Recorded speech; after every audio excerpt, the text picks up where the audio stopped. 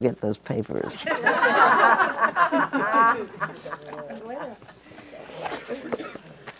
So I've been gone for a while. When I'm gone and I miss saying things to you, I always have a little notepad where I say, "Oh, tell them this story, tell them that story," because you're in my extended family, and you want to tell your news. And this stands like for a blog. I don't blog. I thought that in this, I have 4 weeks to teach, and then in July, Donald will be back teaching, which is wonderful, of course, and then I'll be back. But I wanted to talk using as a template this recent issue of the Shambhala Sun, which says, I want to be peaceful, insightful, loving, grounded, skillful, wise, and genuine. 7 things. And I thought about, it was suiting what I've been thinking about a lot, because it says, I want to be. And I've been asking groups of people the question recently, what is your intention in practice? What do you hope is it? And really saying over and over again, because the intention is the most important part. Where do you want to go? A taxi, when you get in, the taxi driver says, where do you want to go? It's the most important question. Otherwise, it's the most important question in life, not only in taxis. Where do you want to go? If I see myself behaving in some way that is not promoting happiness and well-being in my own heart and mind, then I realize I'm taking the wrong path. Whoops, made a mistake. You can back up and go again. So I thought it was a lovely, I thought, the 7 of these things, maybe they'll correspond to the 7 factors of enlightenment. I tried that and it was a stretch. So I decided it doesn't matter, I don't have to do it that way. They're good enough on their own. And really everything is a hologram in Buddhist teachings, because there's really one truth, that there is the possibility for us with human minds and human bodies to cultivate a mind that is so filled and habituated to peace that it keeps what's true clearly in view all the time and enables the best part of our natural warmth and goodwill to be available to share with others, to make our own lives more happy and more gratifying, and other people's lives. That's a long sentence, but that's the whole of Buddhism, honestly. It's the 4 Noble Truths. It's where do we want to go. We want all of us to have minds that are clear so that we can come out as our best selves. I really think, somebody said to me, does everybody have a best self? I said, I think human beings do. I think some human beings don't seem to have a best self that comes out. I think sometimes people are born with really faulty neurology, so I need to leave room for that. And some people are born in situations where they're really, their growing up is not sufficiently well supported for their best self to get its strong legs and be able to stand on itself. But for the most part, with reasonable parenting and reasonable neurology, I think most of us are moved by the sight of something that's difficult for somebody else, people that we don't even know. And we are definitely moved when we are bereft. We are definitely moved when we're happy, when one of our people does something good, when one of our people is in difficulty. We are moved. I wouldn't want it any other way. I had that as a worry about, I think of it now, it seems so silly to have had it as a worry, but okay, naive. When I began to do meditation practice, the emphasis was on a kind of cultivating an inner stillness in which, in the cartoons of the day, in the 60s and 70s, you saw somebody sitting with birds building nests in their hair, and so thereby giving the message that somehow what we were cultivating was an absence from life, a presence from the body, but an absence from anything, nobody home in that body, and that there was a sense that you could leave this world with all its troubles and retreat into your private undisturbable castle.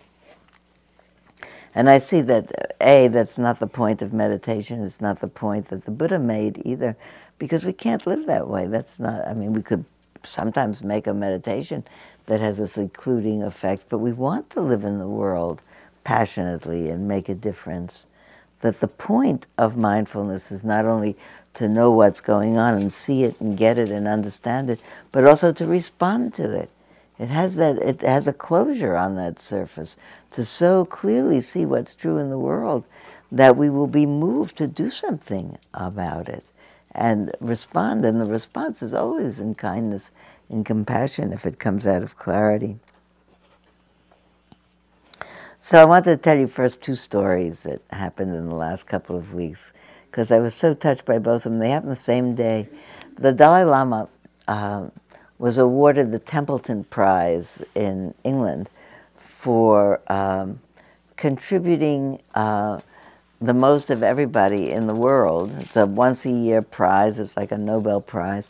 He got that prize for contributing to the continuation and the lifting up of spirituality in the world.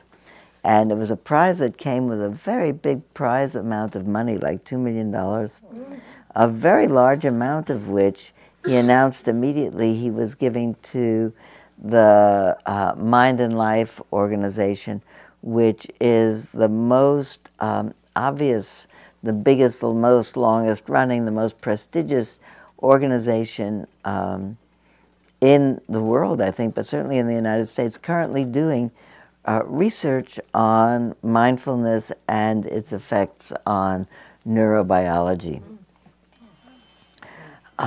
I'm trying to think of something about neuroplasticity. Something I read in the last couple of days, but someone remarking that the word that most people, the new word in the vocabulary that most people just relate to without even knowing what it means, is the word neuroplasticity. You say neuroplasticity, everybody says, whoa. You know, that it actually means whoa. It actually means, you know what? We are not stuck with these minds. That's a great piece of news. We have these brains, but the mind being that which operates around the material business of the mind, of the brain, the mind is changeable, and that plasticity goes on the entire life. Now, researchers used to think that by the time you were 20, you were grown up and all your habits were stuck. And then more recently, someone said to me, because I was concerned about one of my grandchildren who was having a certain kind of fear that wasn't going away, but was working on it, and they said, how old is he? And he was not past 29. And they said, oh, 29, the brain is still, you can do neuroplasticity until 29. Now they're saying the whole life you can do it. You really do it the whole life. People like that word, neuroplasticity. So do I, so does the Dalai Lama. And the meetings, what Mind and Life does is I don't think that they sponsor research, but they are a great repository for all the researchers all over the world to come together once a year and have a big conference and share. It's amazing. I've been to one of their conferences, and people are doing research on every possible aspect of mind training. It's really fantastic. Anyway, here's the Dalai Lama, and he's walking down. I saw him on television. I was in France, so I saw him on the BBC on my television on a piece of, I think it was actually real-time coverage. He's walking down the main aisle of Westminster Abbey, and it's a very pomp and circumstance event, and he's preceded by two clergy of the church in Anglican church robes and hats, and behind him a few more coming after him, and he's walking alone in the middle after these first four, and he is wearing his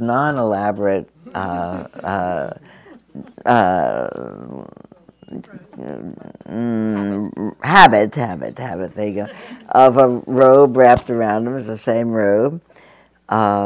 He's wearing brown and purple robes, and they're walking in a kind of a formal way, and he in his normal style is walking like this and smiling either side and, blessing the people as he's going by, and people look very attentive and they're bowing to him back.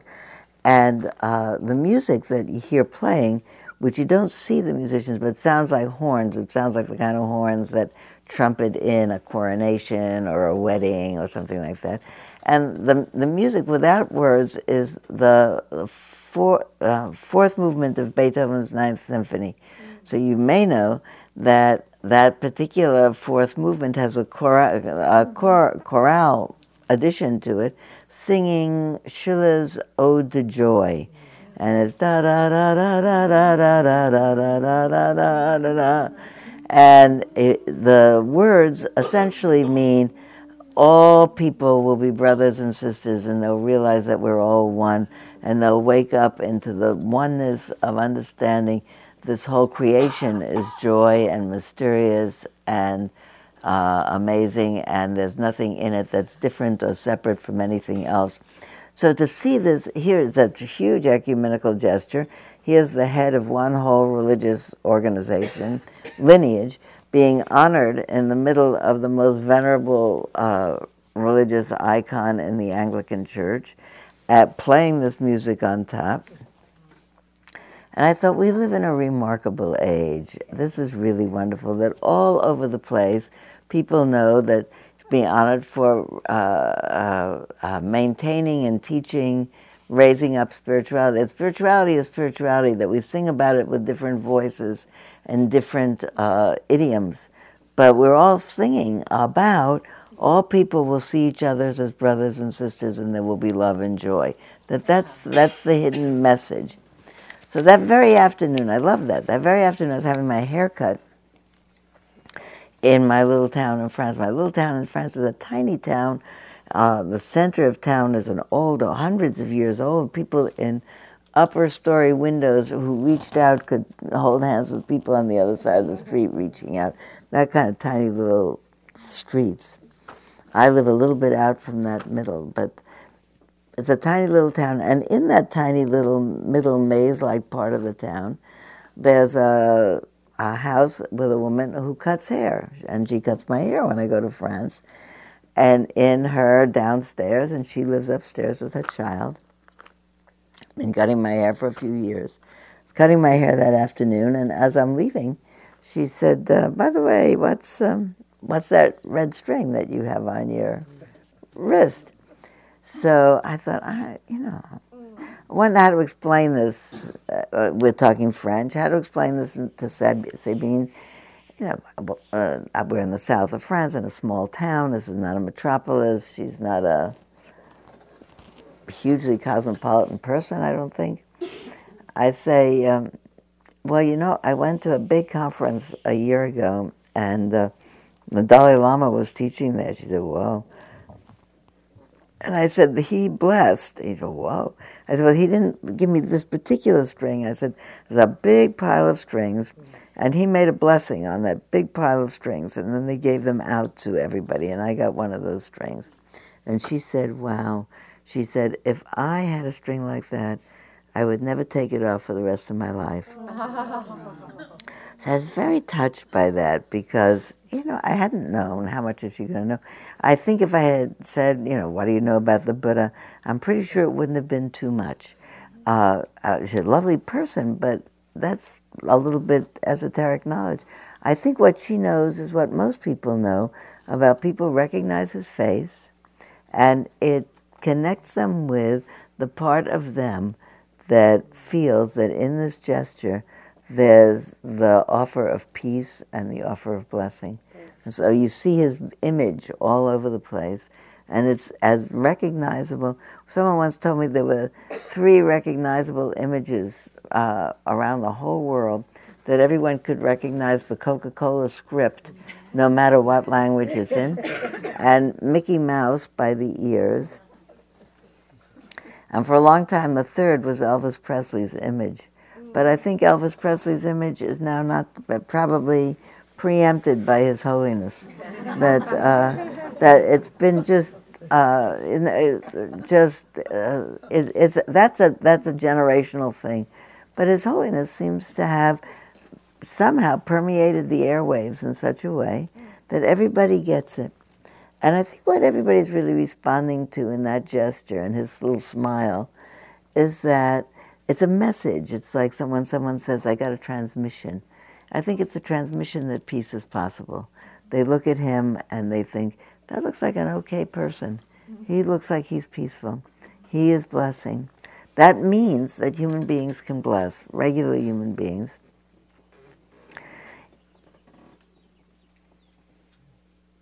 I think that there's something about that speaks past anything else. And I think what I take away from that is that it touches that in us which most wants to feel peace. That there's a peace, that there's that part of us that's already primed to connect. And that the message, that's in you. You could do that. What you need to do is to do the kinds of things that take out from the mind all the confusion so that the peace could shine through. But I think that's what attracts people in general.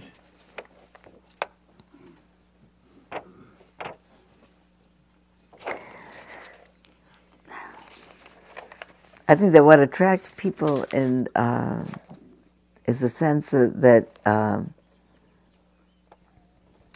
there's a kind of peace that's not like anesthesia, that's not like being passed out because you're exhausted, or not passed out because you've had anesthesia, but the kind of peace where the mind is peaceful, but awake and alert and responsive. I think it's this part of the gesture, along with peace. It's the reaching out part of the gesture. He's alert and he notices who's out there. That's, I think, the kind of mind we want, a mind that's relaxed and alert. The peace that allows for clarity. That's what he's got. The peace of mind that keeps him remembering. I think I would say, I don't know what he's remembering, but when I think about the two things that seem to me central to be remembering is that everybody is struggling. If I remember that, then compassion comes out of me. And we're all struggling one way or another, big or little. I'm getting better at hearing a parent in a playground being really impatient with a child. I told you to put the shoes on and you didn't put them on time. And the first thought that my mind goes to is, why are you doing that? But then I think, boy, this mother must be really tired. That we don't do that if we're awake. We're kinder if we're awake. Everything is, we have so much trouble just getting around. And the other thing that I think we're aware, I am certainly aware of if my mind is clear, is that it's amazing to be alive. It's amazing to have creation. I was here for a meeting yesterday afternoon, and maybe this is an example of those two kinds of things. I think it is, as a matter of fact. I came out of this trailer building next door and stopped to talk to some people having a meeting right in the middle of the meadow there. And as we're having this meeting, a baby fawn trips through the middle of the thing, but really a baby with spots on it still, and it's sort of tripping along, ding, ding, ding. And we all look at it and we say, oh, look at the baby, because babies are always great. And then somebody says immediately, where's its mother? Because, they've tripped by here frequently, but they always go by right after some mother. And this one looked like really little. And so simultaneously into everybody's mind comes, where's the mother? And I think so that's part A. And then the fawn was looking around too, like he was also thinking, where's my mother? And so everybody has a moment of worry. Where's its mother? I mean, it can't go running in the woods and find its mother, you know. And then apparently the mother doubled back, and the fawn saw her and ran off with her. Phew. So I think that participating in that moment of awe and wonder, look at that fawn, and a little bit of a distress.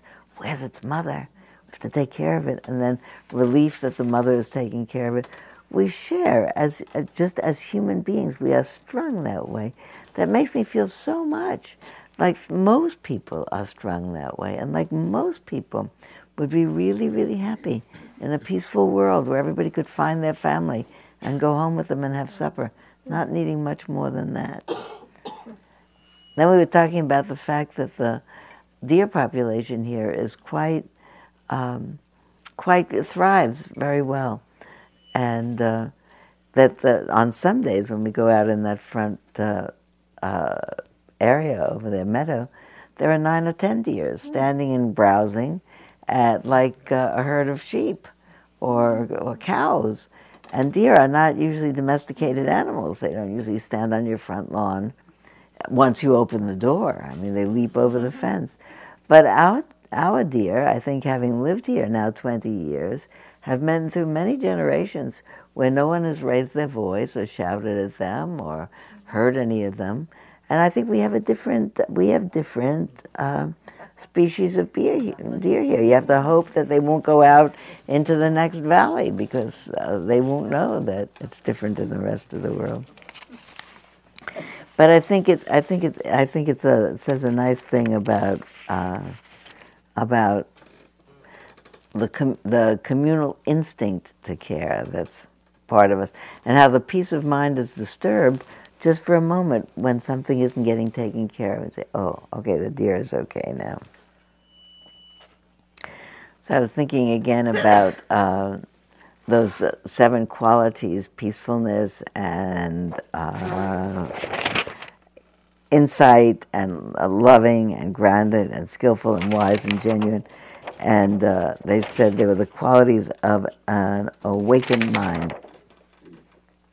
I was watching TV yesterday again about something or other, and they had an ad. They said, do you want to remember things better and feel more that you're getting things when they're going on, and you want to feel more like you're not missing anything? It sounds like all good things to feel. It ends up that you can click on this particular link and start to make your mind more alert and aware. And the name of the reason I'm telling you that is the name of the link, and the name of the outfit is luminosity.com. So I thought, well, that's great, because all the Dharma books are called Luminous Mind and Lit Up Mind. So luminosity.com. So I'm not sure about it. I didn't check it further, but I just thought it's a nice name, luminosity.com. Someone told me an analogy. They said, normally we are looking for stuff, but we're like somebody running with a flashlight, and then you can only see what's in front of you. Whereas if the room is all lit up suddenly from all around, then you get a bigger view. And I think it was somebody describing a way of meditation where all of a sudden you see more and get more. Each of us literally chooses, by his or her way of attending to things, what sort of universe he or she shall appear to inhabit. I can't remember if this was actually, I wrote this down yesterday because it said some French philosopher said that, but it doesn't matter, it could be anything. I could tell you it was Voltaire, I don't think so, but anyway, but that idea of we inhabit the kind of universe that we expect to inhabit, is we see what we're expecting to see, but not more. And but we can't know that. How can we know that we're not seeing the whole thing when we're not seeing the whole thing? Sometimes people have been saying we create our own reality, and I remember when I used to bristle a little bit when people say you create your own reality, because I don't think I can cause the sun to rise in the west tomorrow and with my thoughts. Or I don't think that by concentrating on abundance I can necessarily win the jackpot or get lots of things. But I certainly inhabit, I am responsible for a mind that either is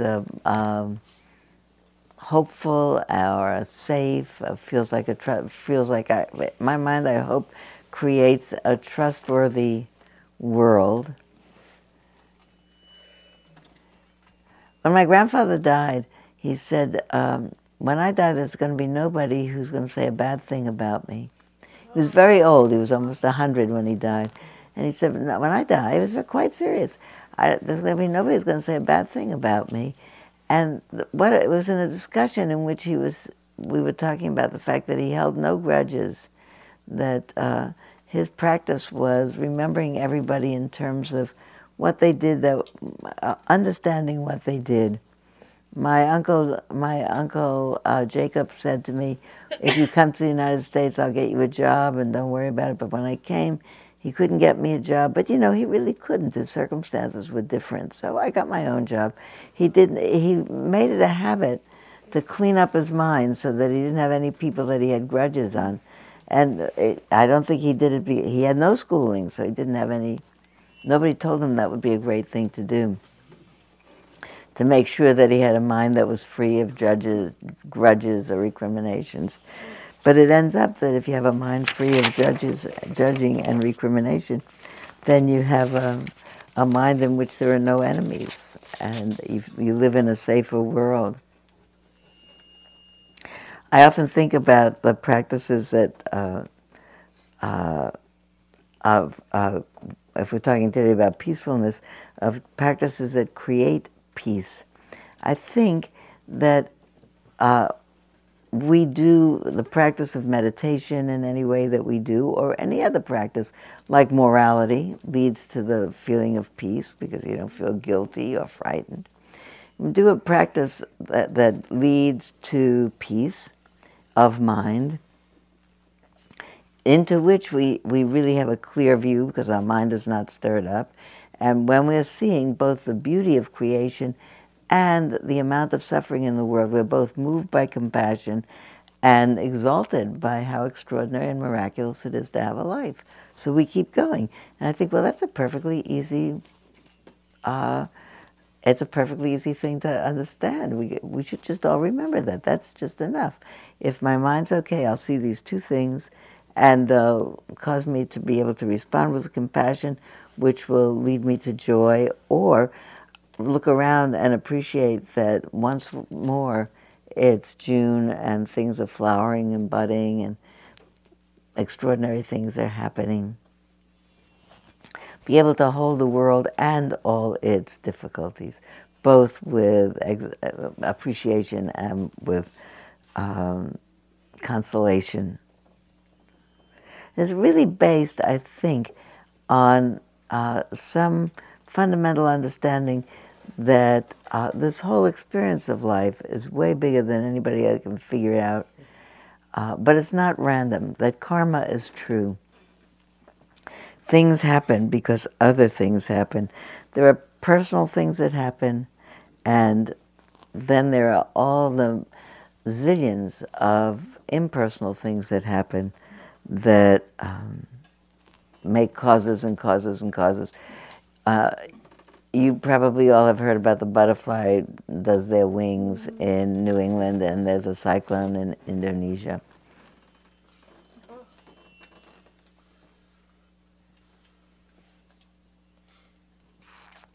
I'm skipping over because I see I'm going to run out of time.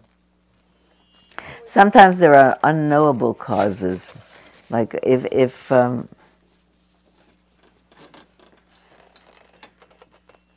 going to skip that. It'll take too long.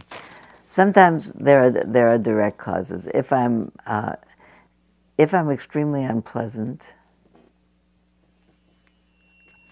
I'll find that I don't have any friends. That would be really a direct cause. People will be able to know that.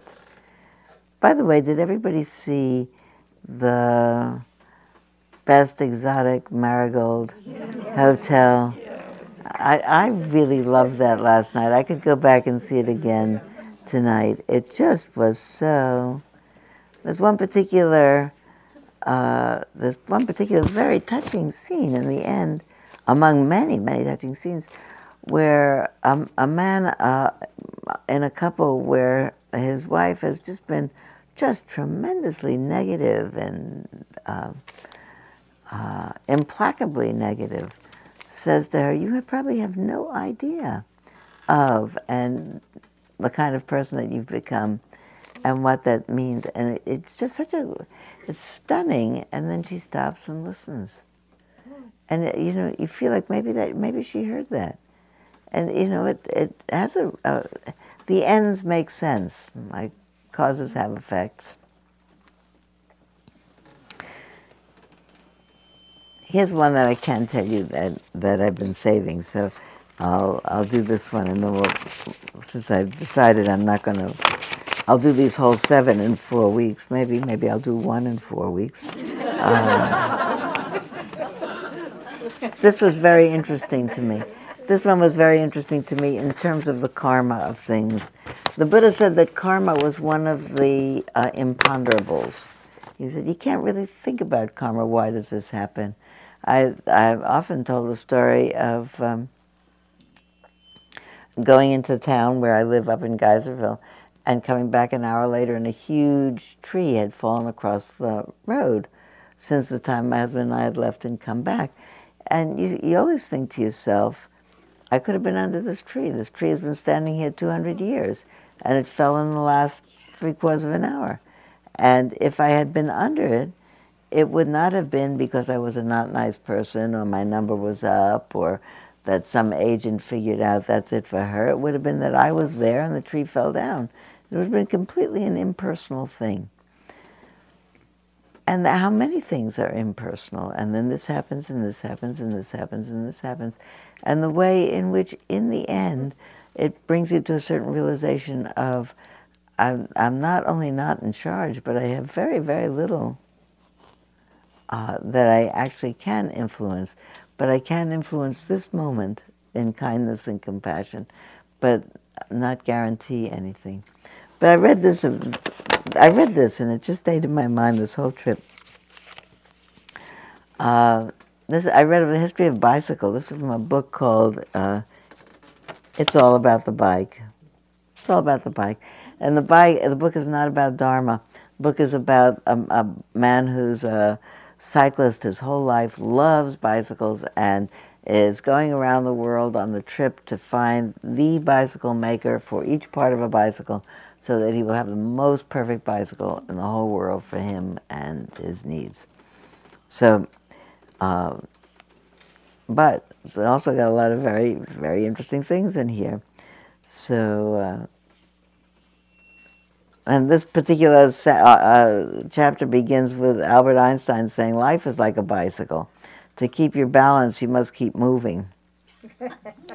In 1815, the Indonesian volcano Mount Tambora erupted and continued to do so for 3 months. An estimated 90,000 people died. It remains the biggest eruption in recorded history. Millions of tons of volcanic ash were blasted into the Earth's upper atmosphere, forming an aerosol veil that shut out solar radiation across Europe and North America. The sun disappeared, rainfall increased, and average temperatures fell several degrees. It is probably the most dramatic incident of global cooling the world has ever known. The social ramifications were immense. In New England, there were blizzards in July.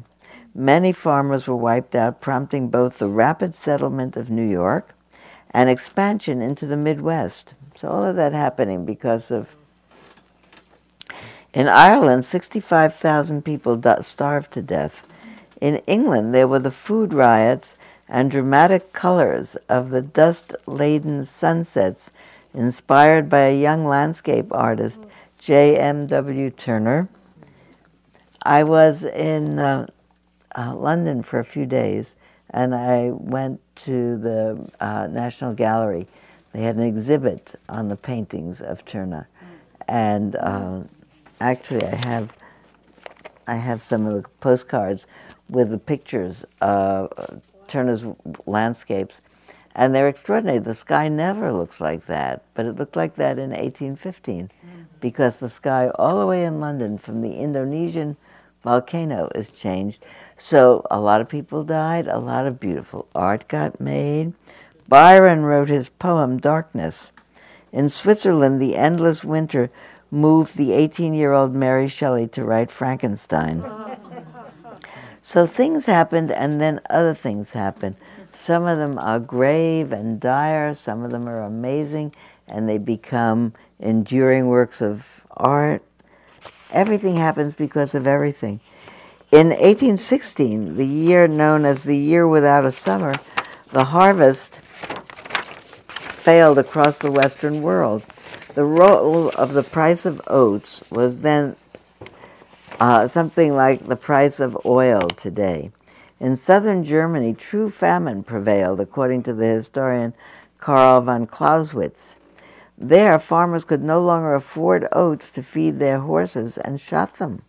An eccentric German aristocrat, Baron Karl von Dres de Sauerbrunn, a former student of mathematics at Heidelberg University and inventor, witnessed the slaughter. Without horsepower, society faced an even greater crisis. Inspired by necessity, Dres realized a dream as old as mankind. He conceived a mechanical horse with wheels. The draisine was invented in 1817. I don't know if you can see the picture of it. It's two wheels, one in front of the other, and a man sitting on a seat. It has no pedals, but it has two wheels, one in front of the other, and a steering wheel. It was known as a Laufmaschine, which is a running machine in German. It comprised two wooden carriage wheels in line, a wooden bench which the riders straddled, and an elementary steering system. You didn't pedal. You propelled it by scooting or paddling your feet along the ground, traveling downhill or at speed. Traveling downhill or at speed, you lifted both feet off the ground. It was original. No one had previously put a pair of wheels in line on a frame and made use of the fundamental precept of the bicycle, balance by steering.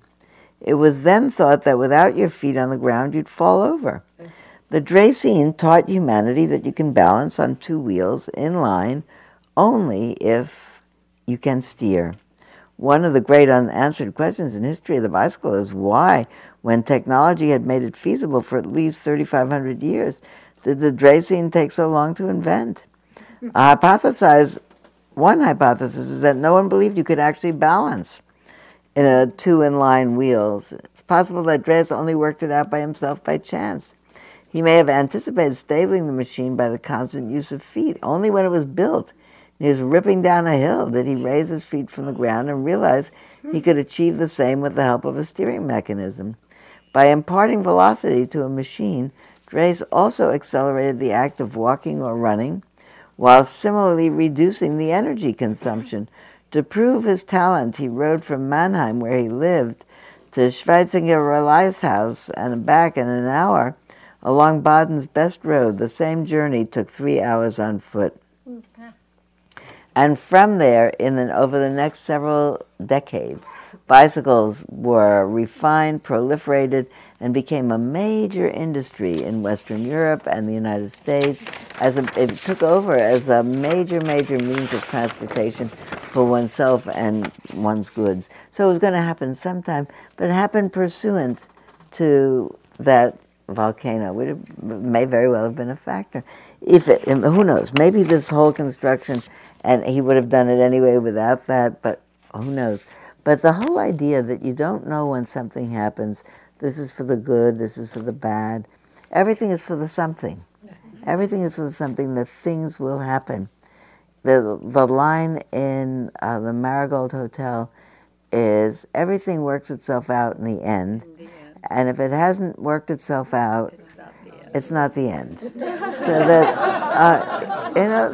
that's how, that's a fantastic piece of, fantastic piece of dharma, and it's not say things happen and then other things happen, and that's one of the reasons why it's difficult to say it's because of this or because of that, or even when somebody hurts your feelings, you can say, "Oh, I'm so mad at him. He maligned me," but then you say, "Well, but could you really be mad at him? Maybe his parents maligned him, so he's a maligning type of person. So maybe you should be mad at his parents, or maybe you should be mad at his parents' parents, or maybe he was orphaned at birth and got raised in some dire circumstance. And you never know what's going on in a person. So the whole point of that is not to not stay away from people who malign you, but to not have a residue of grudge on them. The time, and just to wind up for today in terms of practicing peace, the whole point of the Guide to the Bodhisattva's Way of Life, a conference that I went to some years ago with the Dalai Lama, where he read chapter 5, which is the chapter on patience, and it has maybe 60 verses, and each verse is an iteration of how your patience might be tried. Somebody maligns your good name. Somebody hits you with a stick. Should you be mad at them? Well, but they didn't hurt you. The stick hurt you. Should you be mad at the stick? Well, you can't be mad at the stick. Painstakingly goes through verse after verse after verse is that in general, becoming mad just complicates the situation and prevents the mind from seeing clearly that there were causes behind this. He said, somebody does this to you and it's a terrible thing. You could be mad at him, but maybe he had terrible circumstances. You may be mad at his parents or his parents or his parents. Maybe you should feel compassion for this person. They don't know better. Or maybe you should feel compassion for this person. They're not going to have a good rebirth. That being mad doesn't do anything but increase your pain and confusion in your mind. And it's I don't do such a service in such a short time, but when I heard him do this over a week, one after another, he'd read a paragraph, a verse, and then talk about it, read a paragraph and talk about it. And the thing that stands most in my mind is, well, first of all, there was a verse where he says someone says something bad about you, defames you. Say, what did you do? Well, you should think to yourself, is what that person said right? And if it's right, maybe you should be grateful to that person for pointing out to you something about yourself that you didn't know that you could then address. And say, well, what if that person wasn't right? So if he wasn't right, what's the problem? So of course, in these days of running for office, people would say if you say something that's not true and it's terrible, and the other person running for office. But anyway, with myself, that certainly makes a lot of sense. But the part that I wanted to say is that when His Holiness finished that week of teaching, when he came to the last verse, he said the last verse and he talked about it, and then he stopped, and then his head fell into his hands like this, and there's 2,000 people. It's kind of a collective gasp. What's happening? He's an old man. What happened? He had a stroke, something. He's falling over. And then after a while, he sat up, and you could see that he was crying.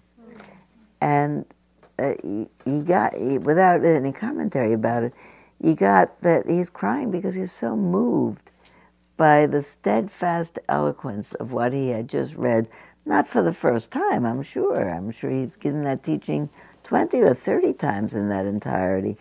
But the implacable commitment to keeping the peace in your own heart. And how, in the end, how that really potentiates your own liberation from being held in the thrall of any negative emotion. Any negative emotion, any grudge, any indignation, however righteous, constricts the mind and gets in the way of your own mind's liberation and gets in the way of your seeing. I keep seeing it all in the most simple analogy of if my glasses fog up, I don't have a clear view of what's going on. And if my inner heart-mind glasses fog up, I don't have a clear view. So I think that really the practice is it's not aiming at peace, it's preserving the peace. I had written something, All right, I have so much extra stuff to read. If you want to think about it as a practice for next week, I'm going to try to do, I have been doing this, but maybe you'd like to join me in this practice of seeing about to what degree you can see, and maybe keep a little diary if you want to, opportunities for where there's an invitation to your mind to get mad or to make itself unpeaceful. Something happens and the mind jumps to an irritated thought. So many people here on the highway so early in the morning, and they're not even two in a car. Never mind that I'm not, but you know.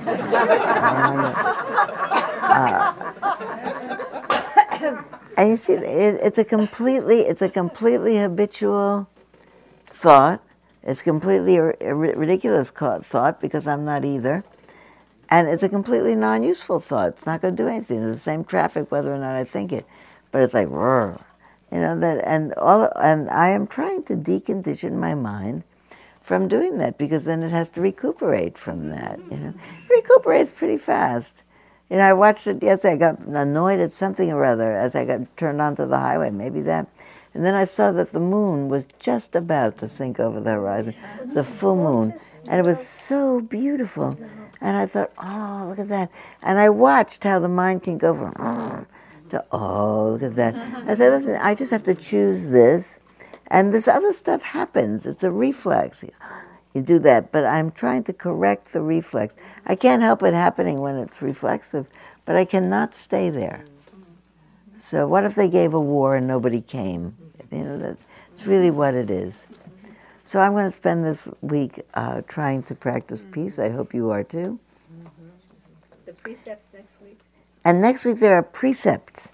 So for those of you who want to come early, is there something else I was supposed to announce? Something else I said I'd announce. Donald's mother's birthday is tomorrow. So you can think about, Donald's mother's birthday is today. Donald will come tomorrow. Next week. I'll teach next week, but he's coming just to hang out. There was something else I was going to say. Sign up for the Thousands Buddhas, really. And the Sangha of Thousands of Buddhas, really. It will exonerate you from all the harangues that I have to do. Because I have 1,400 more people that I have to convince that they'll be happier when they do it. And they will. All right. So there's plenty of room to bring a guest or something. To what? Saturday. Saturday. Bring as many guests as you want, but they have to pay at the door. Your guests have to pay at the door. If you belong to the Sangha of Thousands of Buddhas, you're in. If you don't, those people have to pay at the door. Is it up in the upper hall? It's down here. But when they think about it, they are getting to have the benefit, and then they're really only, they already have instead of paying for the benefit, which would be $100, they pay for this, so then they have the benefit as a free thing. They have 1/10 of it done. So really, it's not a bad idea. Okay. Where are those particular flyers to fill out? Back table. On the back table. That'd be great. Really, really, really, if you get suddenly so inspired to do it now, and go over to the trailer over there and give it to them, and they'll give you a pin and a book and a big handshake, and they'll sign you up for Saturday. They'll do everything. They'll exult. And if you're not positive, or you have to ask your partner, take it home and bring it back. May all beings everywhere, in the realization that the happiest life we lead is one in which we care for others as if they are us, as if they are our family, that we are all a family of being. In that realization, we hope that the effort that we make here together to talk about and practice consolidating our hearts in peace and compassion and appreciation and joy goes with us into the world as we continue our lives there and spreads from us to everyone that we meet.